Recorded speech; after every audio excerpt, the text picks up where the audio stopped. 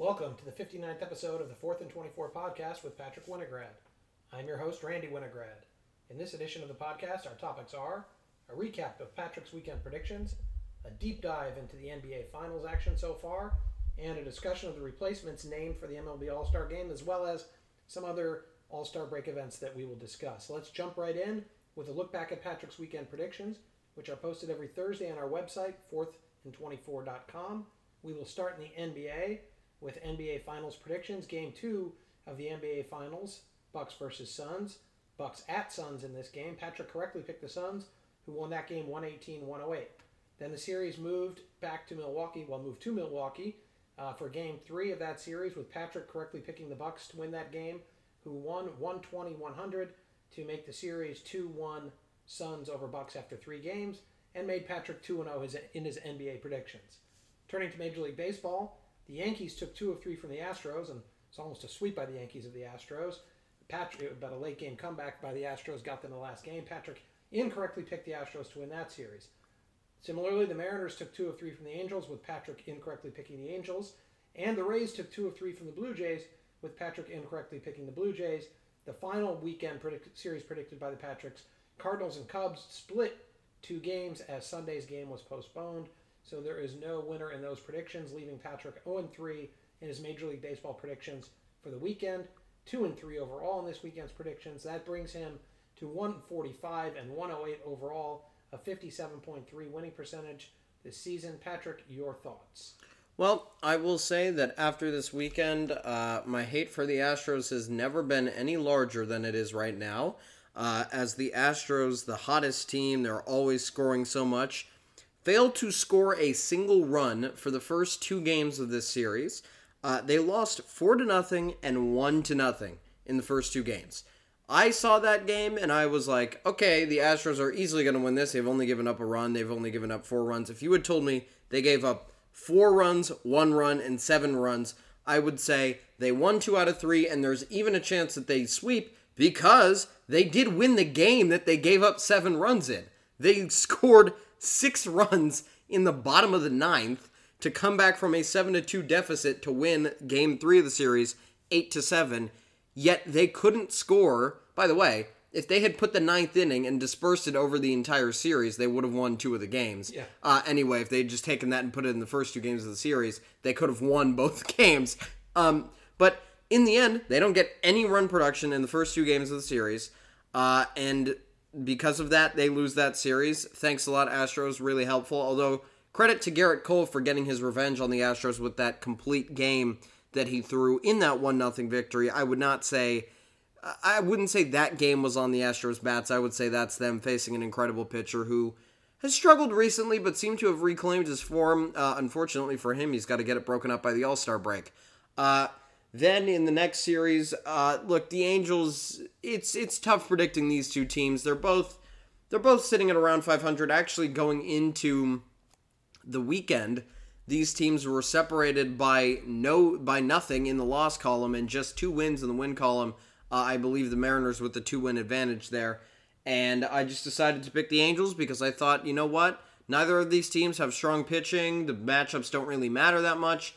I will trust the Angels hitting to bring them over the edge, and it didn't happen, despite Shohei Ohtani hitting a 465-foot warm-up bomb before his home run derby appearance to the 3rd deck in Seattle.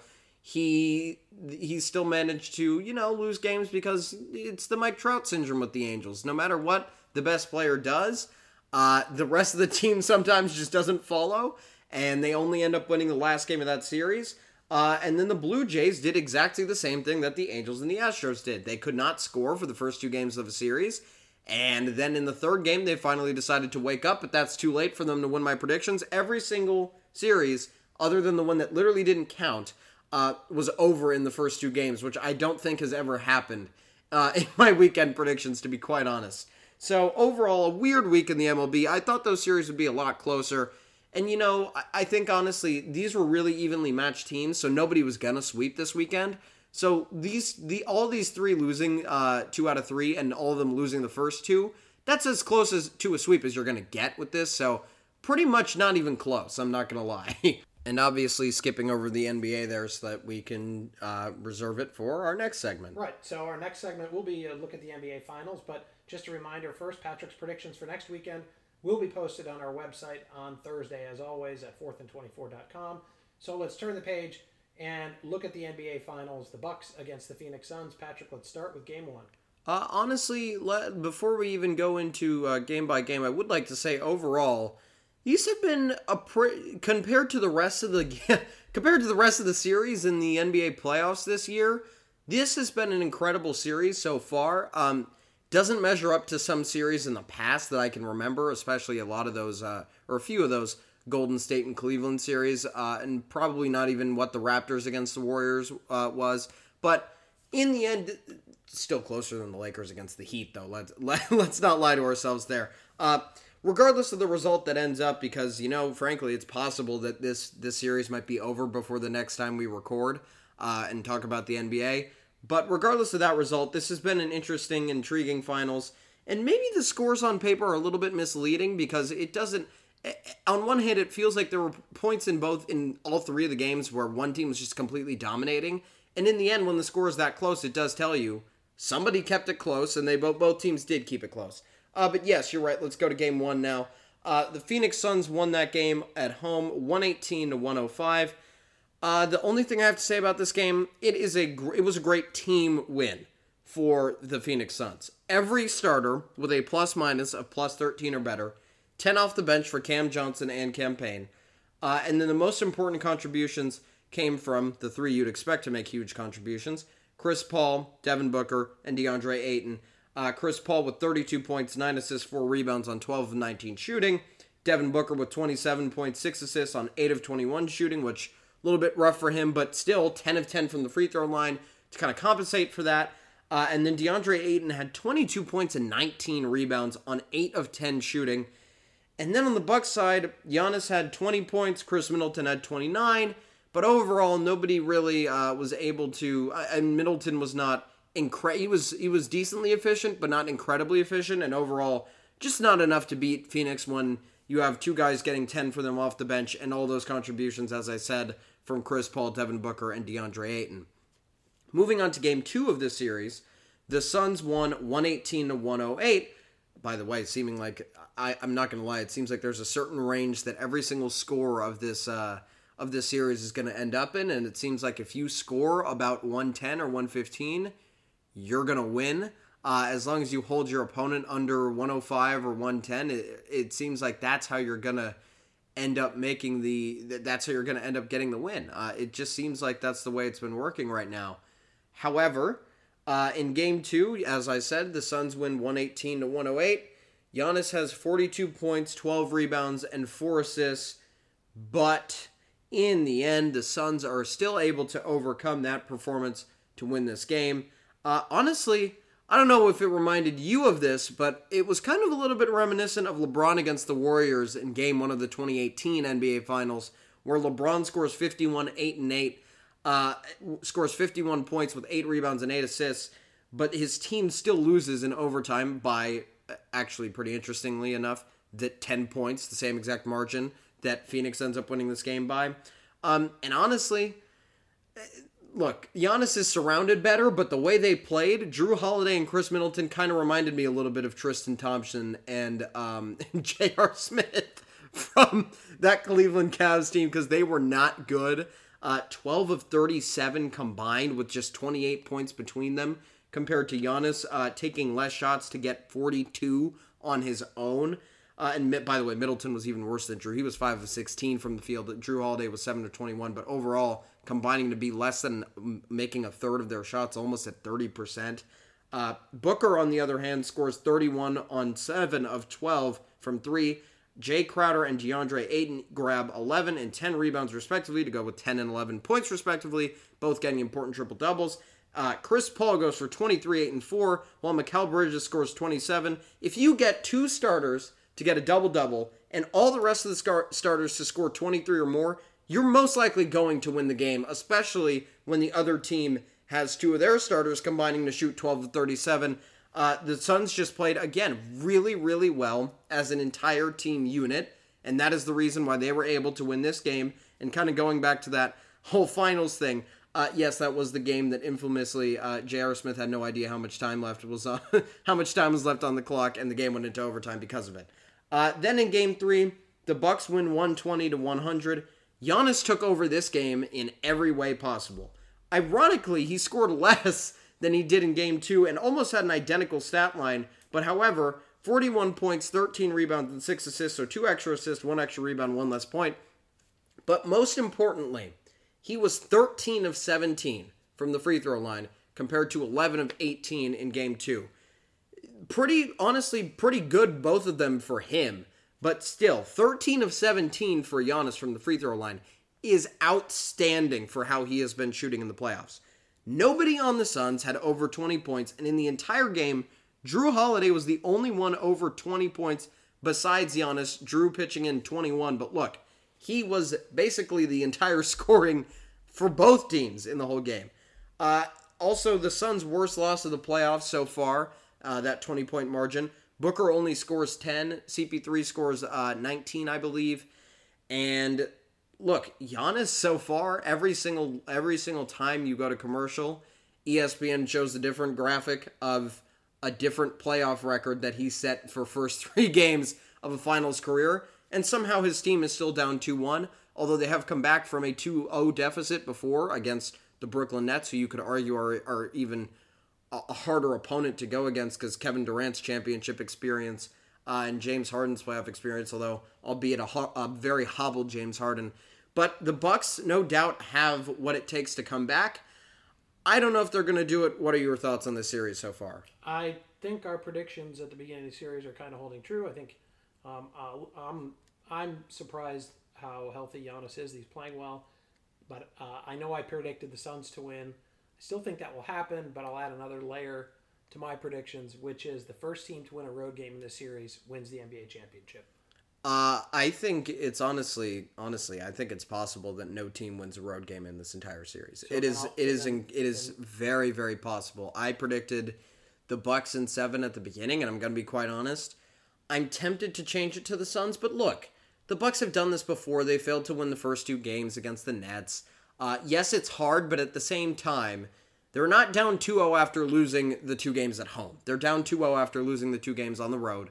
Maybe they come home, they get a little bit calibrated, they play better in this game. Jrue Holiday and Middleton were both very, very solid in this game. I wouldn't say this was like Middleton in those games against the Hawks where he took over when Giannis was out in that last game of that series, but he was still good enough. And I think overall, they're just playing well enough that I don't feel like I should change it because, look, we're only 3 games into the series. We're not doing revising predictions, yes, of course, because there's only 1 series to do it in. But I don't necessarily feel confident, I wouldn't say, in the Bucks. But I do feel like my prediction is still possible. One thing I am sure of is that this series will most likely go 7 games. I think you might be right that the Suns win in 7, and I might think you're still wrong that a road team even wins a game. Well, I think the Bucks might take Game 4, and then I think that the Suns might take Game 5, and then if the Bucks take Game 6 to push it to a Game 7, then nobody's won a road game until what happens in Game 7. I originally predicted that the Suns would win in 7 if Giannis right. played, and so I'm layering on to that. I guess the exception to that is if the Bucks are the first team to win a road game. I'm saying either everybody's going to win all the home games, or the team who wins the first road game wins the series. Right. I'm not changing my prediction.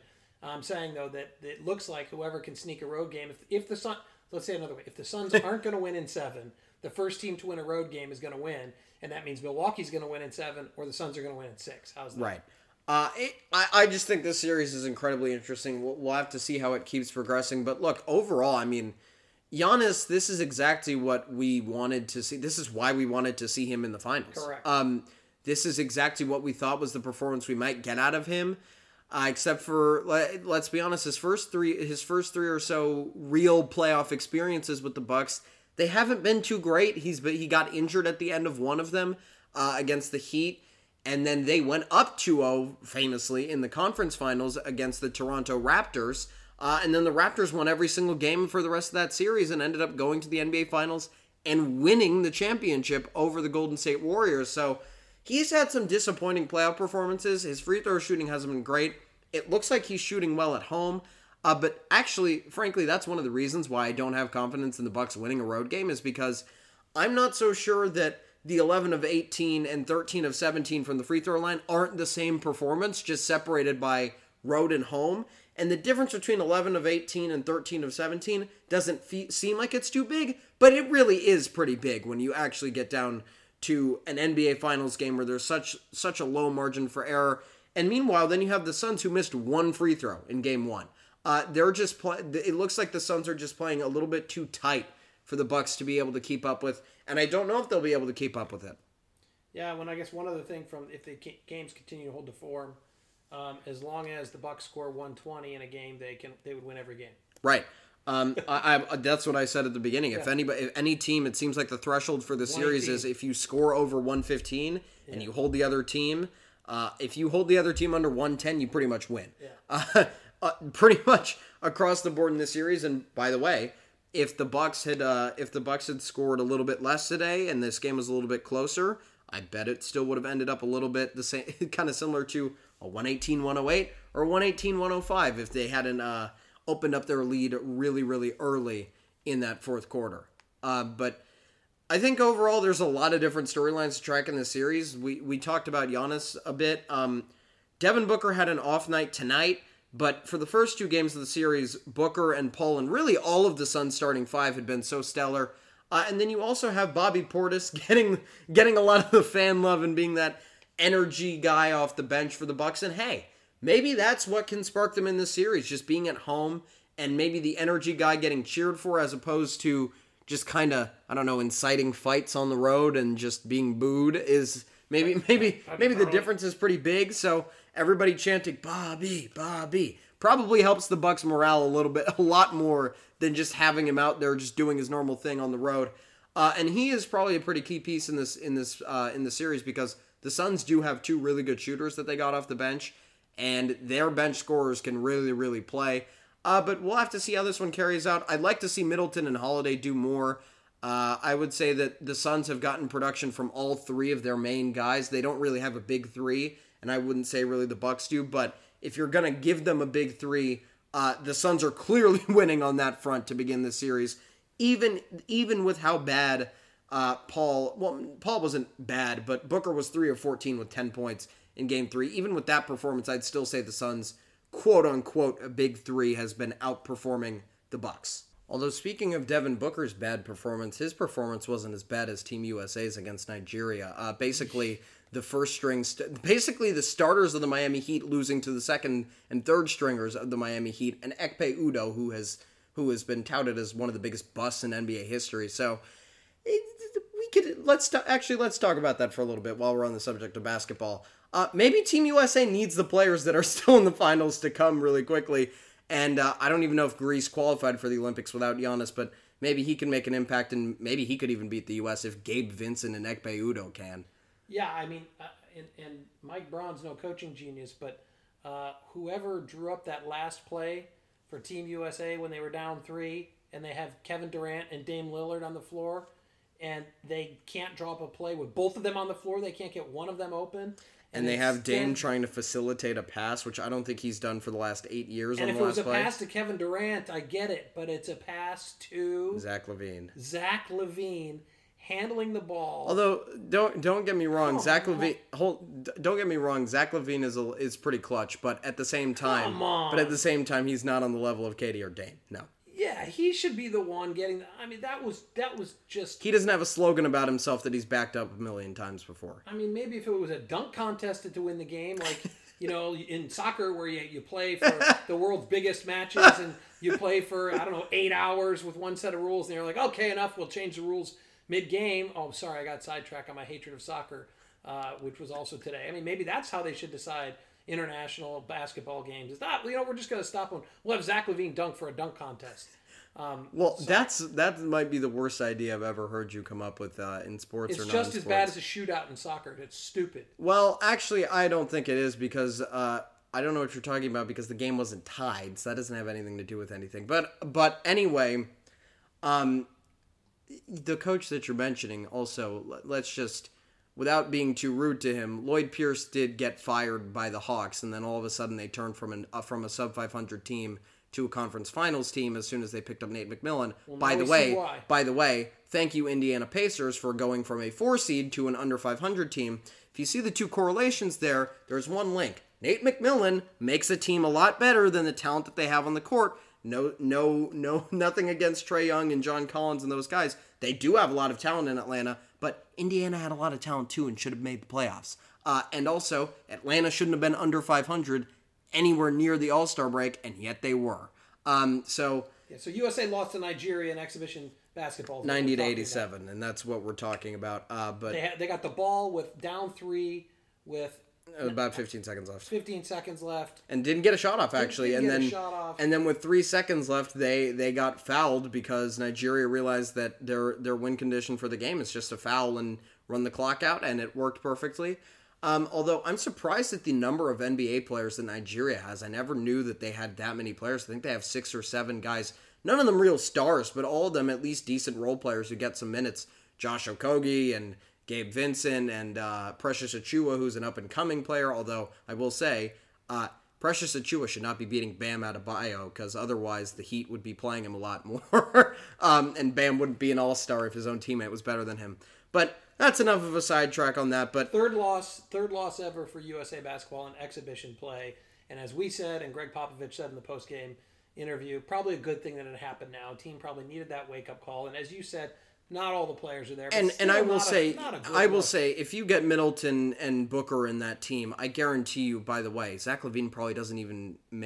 He's probably not even in the final 5 lineup on the court at the end of the game if you have Booker and Middleton, because you got 4 closers for really good teams. You got Kevin Durant, Dame, Devin Booker, and Chris Middleton, who are the closers for 2 final teams.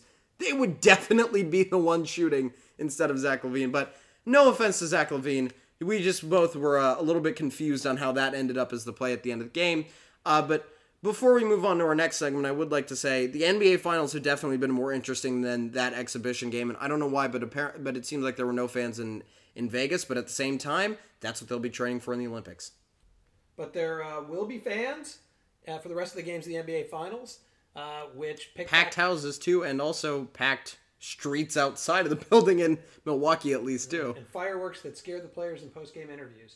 But the NBA Finals are going to resume with that game for Milwaukee on Wednesday.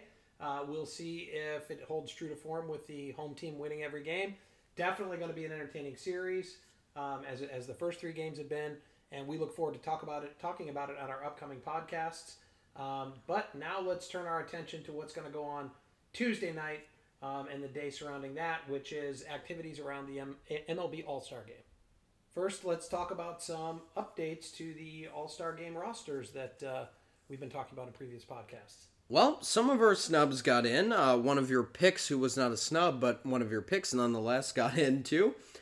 In the American League, we have Tim Anderson, a shortstop from the Chicago White Sox, Chris Bassett, one of my snubs, an Oakland starting pitcher, Whit Merrifield, your original pick for pinch being runner extraordinaire, the speed guy, listed as a second baseman, although he plays the outfield too, and Joey Wendell, he plays for Kansas City, and Joey Wendell from the Tampa Bay Rays, who, I mean, I don't really know how to put a position on him. I know that he doesn't play first base, catcher, and pitcher. But other than that, I've seen him everywhere, so I don't really want to give him a position because I don't think he would identify as a position. I think he'd say, baseball player. I'm a baseball player. I'm a position player. Call me the utility player.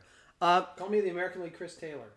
Exactly. Interestingly enough, they're taking the place of 4 Astros. So the entire Houston group of All-Stars are not playing. Another reason I hate the Astros. For a variety of reasons. Jose Altuve nursing a long-standing nagging injury. Michael Brantley has the same situation. He actually just came back off the IL, so played a few games and then wants to take a break to okay, really?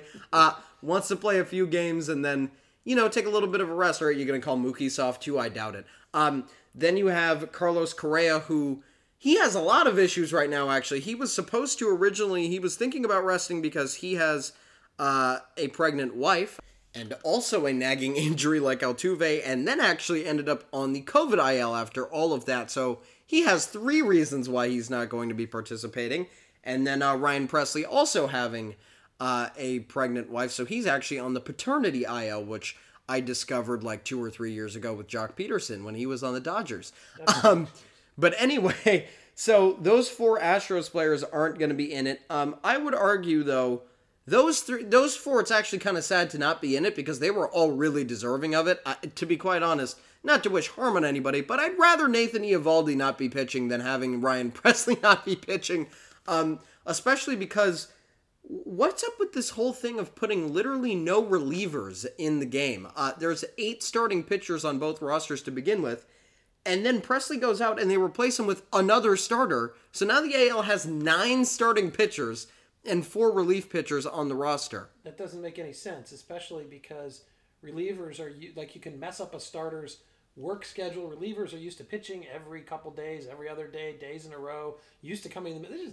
It makes no sense. Yeah, it's weird, but at the same time, I think it's because would you rather? I mean, look, the guys who have the same stats pitching 5 to 6 or 7 innings every game is a little bit more impressive than the guys pitching 1 or 2. And at the same time, the All-Star game, if you put together a starting pitching staff, I think it actually comes from the fact that they would always just put 5 pitchers, 8 relievers, and then it would end up that they do this pitcher takes an inning, this pitcher takes an inning, this pitcher takes an inning, and in the end you end up getting a bullpen game anyway, pretty much, kind of a de facto bullpen game. Do you know, a strange question, do you know if the 3-hitter minimum applies to the All-Star game?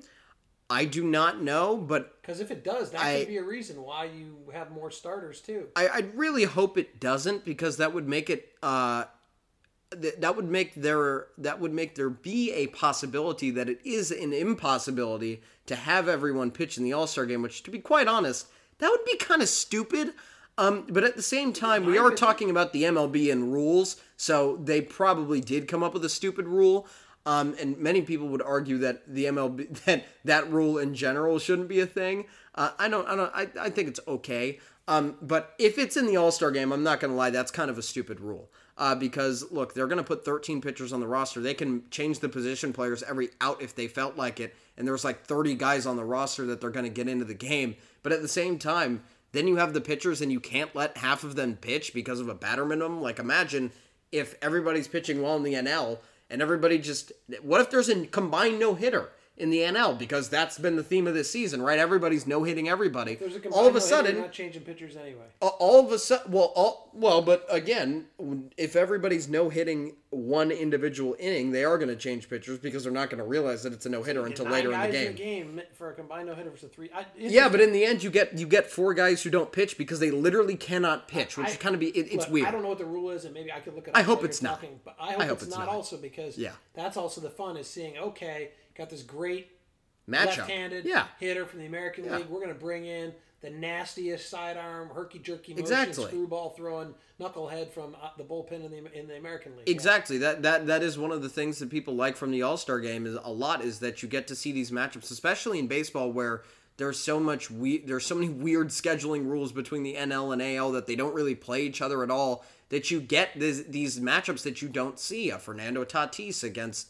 I don't know, a Nathan that's not that interesting. Chris Bassett. You get Tim Anderson against Jacob DeGrom. Oh, he's injured too. Well, okay. Let's go to the National League. Again, these are kind of the things this is why you don't want people to be replaced and why you don't want people to be out, because you want to see these dream matchups. You want to see Jacob DeGrom against all the best of the AL because, look, we've seen him against the NL. We know he kills the NL because he's killing the entire league this year. Let's see what he does against the AL. And speaking of Jacob DeGrom, in the National League, Walker Buehler, Justin Turner, Max Scherzer, Taijuan Walker, Freddie Peralta, and Yadier Molina are taking the place of Mookie Betts, Buster Posey, Yu Darvish, Brandon Woodruff, Kevin Gausman, and, as I said before, Jacob DeGrom. Although it was later announced that Omar Narvaez will take Molina's spot because Molina is, like Mookie Betts, like Jose Altuve, nursing a nagging injury, which... I'm so glad that I haven't tripped up on that sentence yet because that's actually really hard to say. That's a little bit of a tongue twister. But they're both nursing those nagging injuries. Yeah, I did it again. And they will not be playing, which many people will say, "Oh, but you should play in the All-Star game for the good of the fans," and they will respond with, "No, I will not play because I want to win the World Series. In Mookie's case, I want to repeat. In Jose Altuve's case, I want to get back there. And in Jacob deGrom's case, I want to win a game because I always pitch really well and still somehow never win games." So, look, there's a lot of replacements, and then also the most recent replacement, Manny Machado will replace Ronald Acuna Jr., although that position does not... The positions don't really match up there at all. But Ronald Acuna, with the rare ACL tear as a baseball player, it's been a while since I've seen that, but really sad for him. Your Braves division pick is not looking too good right now. Down the tubes. I think it's funny the way the positions worked out, even though this wasn't done at the same time. Justin Turner, I think, technically replaced Mookie Betts. Yes, so he did. You lost an outfielder for a third, gained a third baseman, and then you lost an outfielder in Acuna and got another third baseman. So they ended up with basically an entire roster of third basemen in the National League. I guess Chris Taylor's going to be playing outfield. Well, and you can also, honestly, you could even play Max Muncy at third base too. He used to do that when Turner took days off. I think Chris Bryant won't be playing third base this game. Well, yes, I was about to say, but this is what I was saying, where I was saying that Turner should be in this game because you have all this positional flexibility. Because you could have taken a lot of these guys out. Who's at shortstop? Manny could play short. Well, how about his teammate? I know, but who's one of the slot him in after. Yeah, I don't think Tatis is going to be happy if Machado replaces him at his position. And maybe these guys just come in as pinch hitters too. Yeah, that's the other thing. I mean, we talked about Max Muncy deserving to be a starter, and all of a sudden he's the starting DH and hitting second in the lineup anyway. Maybe a little bit of Dave Roberts favoritism there, just a little bit. But yeah, in the end, you have a lot of replacements. Unfortunately, Woodruff and Gausman, just because they started on Sunday, so they're actually going to be there, but they have different guys replacing them on the roster.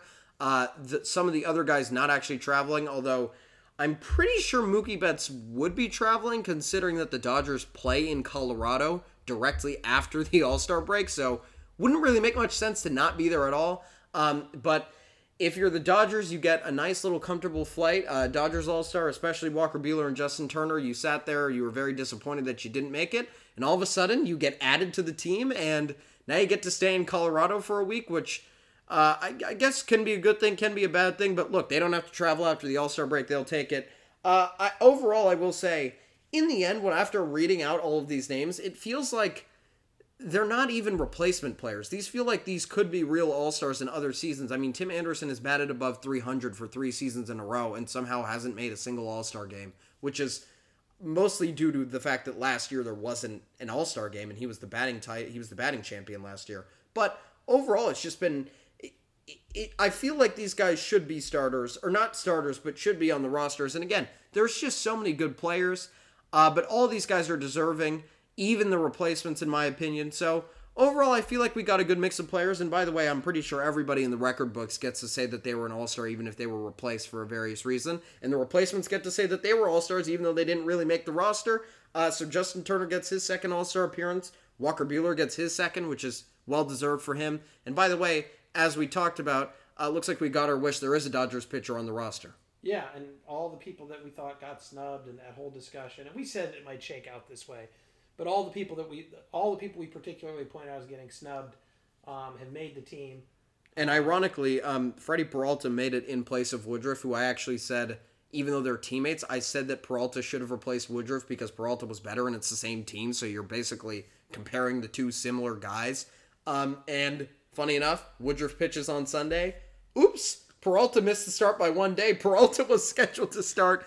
If there was a Monday game, he would have started the Monday game. So ironically enough, Peralta lucks out and he ends up pitching in the All-Star game instead of Woodruff. So I get my snub in. And then Jacob deGrom, how about him lobbying for Taijuan Walker to get into the game? Just talking about how, look, the Mets' top 3 of starting pitching has been as good, if not better, than the Brewers, and all of those 3 guys got in.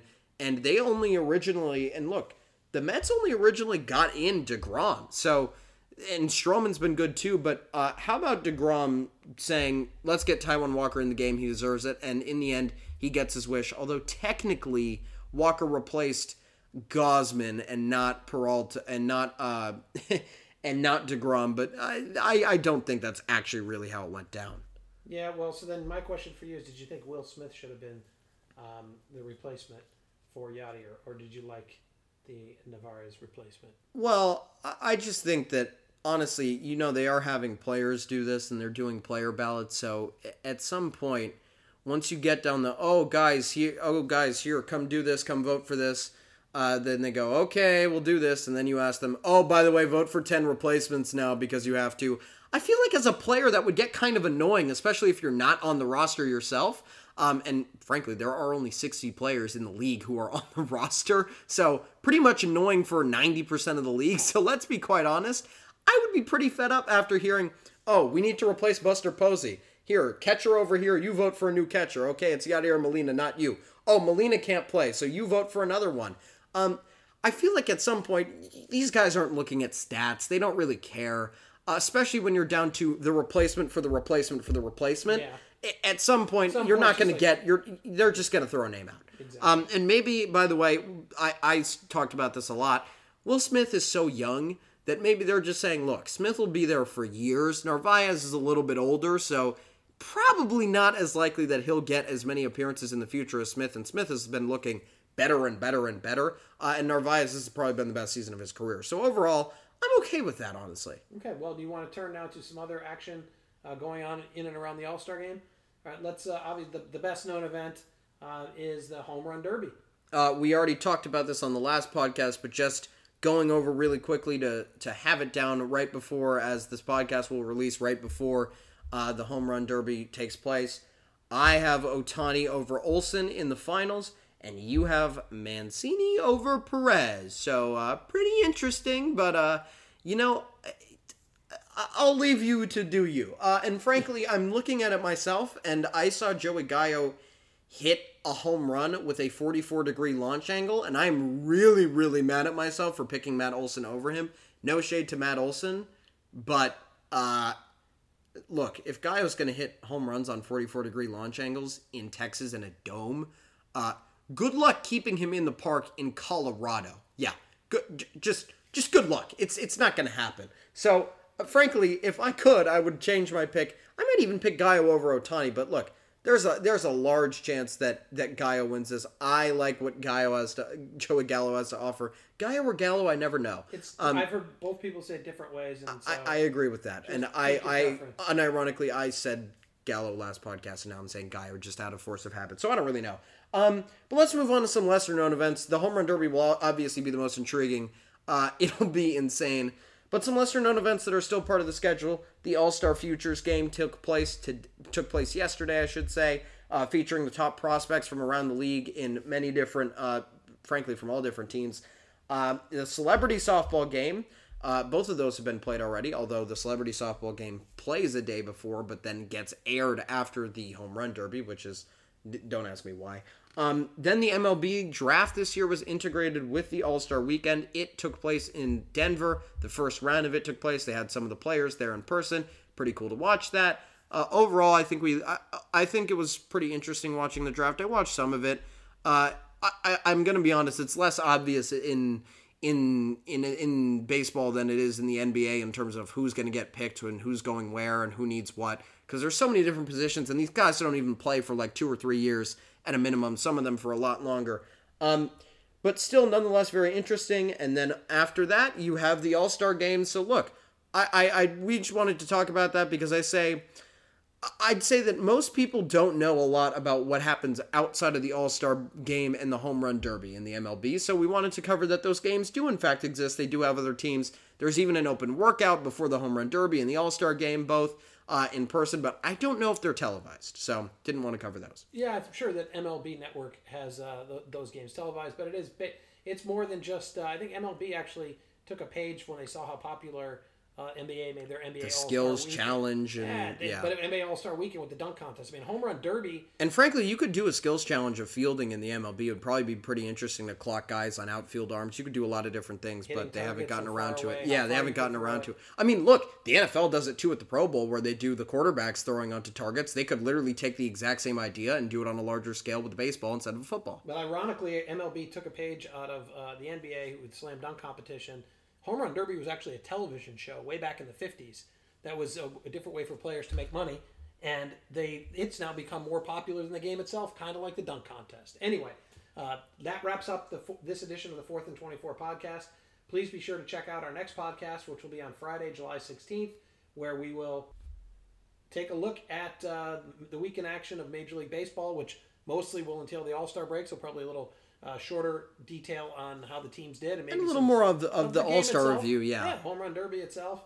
And then we will also probably have another installment of random, assorted, important news in the world of sports. And this time we'll talk about soccer, but without talking about bad rules in it, because it's not the only sport with bad rules in it.